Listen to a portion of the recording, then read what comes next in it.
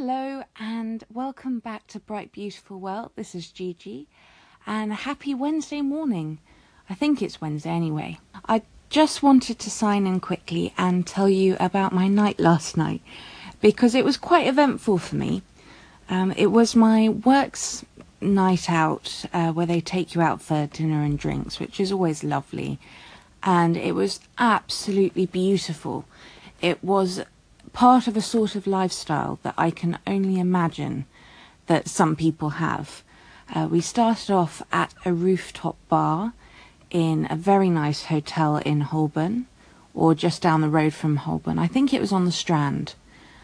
If you're not from London, you know, it's quite a lovely neighbourhood with lots of theatres and things like that in the West End of London. So we start off with dinner and drinks at the rooftop bar, and then we went down the road to the Savoy Hotel for drinks, which was absolutely wonderful. I've only ever been to the Savoy once before, and my parents took me as a special celebration, and it's an absolutely beautiful hotel, and I was just there soaking up the ambiance, feeling like a princess, and completely loving it. As you can probably tell from my voice, I also had one too many cocktails. I was also wearing high-heeled sandals and a really lovely summer's dress with no tights, and because I thought it was, you know, it's summer, it's warm enough. The only thing is that we live in England and it rains, and last night we had probably as much torrential rain as England gets. I mean, it's not as bad as New York, but it was pretty bad. So it comes to the end of the night. It's about 11:30 and we all decide we need to leave to get the last tube home. Now, all I have with me is a little fold-up umbrella, and everyone kind of scatters off in different directions because we're all going home to different places and no one's going the same way as me. I think it's fine, it's fine. Holborn Station isn't that far away. I got myself there so I can get myself back. So I set off in my merry way, and promptly my umbrella starts leaking. So that wasn't very fun. And I also got incredibly lost, which I thought I'd be fine because it's quite a nice part of London. But I have to say, even a nice part of London at 11:30 at night in the rain is not nice at all. And I kept walking because there weren't any taxis. I also got chased by a homeless man who followed me down the street yelling at me about how I was such a horrible person for not being able to give him any cash. And I got completely lost, and to make matters worse, I'm really short-sighted, so I couldn't see any street signs. The map on my phone stopped working, so it couldn't pinpoint my location, and I thought I was walking in the right direction to Holborn Tube, but I ended up in a part of London that I had no idea where I was. My phone wasn't working properly. It was miserable. It was absolutely horrible and dark and wet, and I got completely soaked because my umbrella was leaking. And anyway, I'm repeating myself now. Also, I don't know if you're the same way, but when you're in that sort of situation, you start panicking, or at least I definitely started panicking. I always panic when I'm lost, which makes it even harder to see where things are. Now, it does have a happy ending. I saw the Dome of St. Paul's in the foreground, or I saw the Dome of St. Paul's in front of me, so I then knew where I was and I headed straight towards it, and I was able to get on a bus. But the moral of the story is, why on earth didn't I get a taxi? Now, the cost of the taxi would have been about £30 compared to the cost of the bus, which was £1.47, but the value was so much higher than that, and it would have been so worth it to get home safe and dry and in one piece, and still feeling like a princess.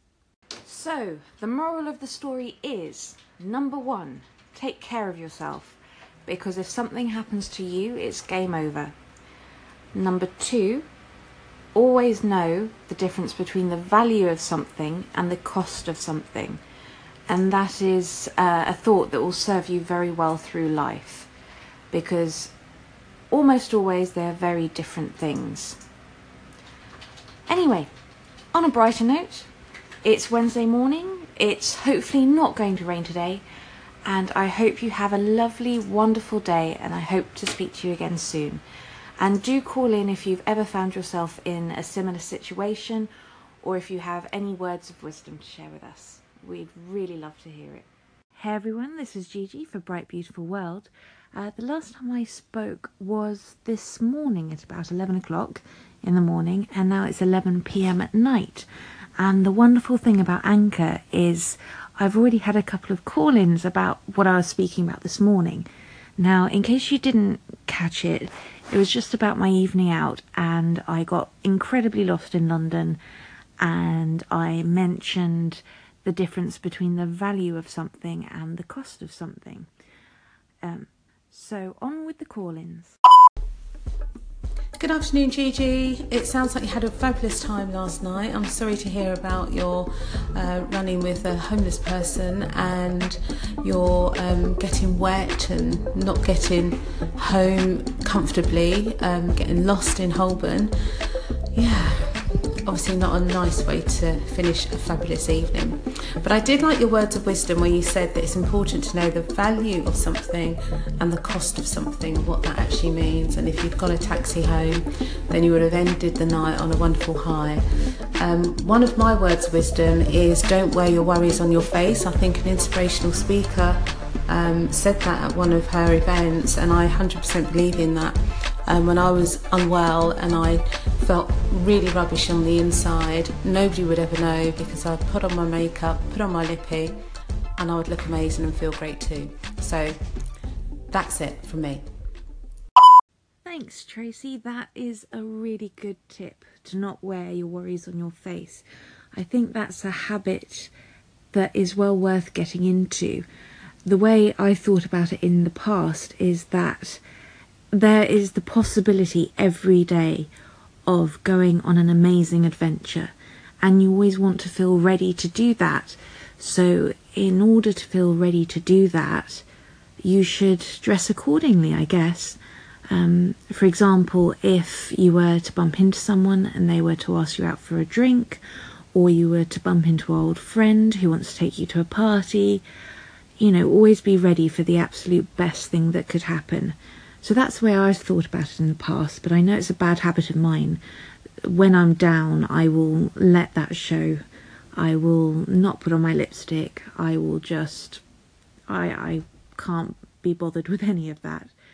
But it certainly makes me feel better when I do.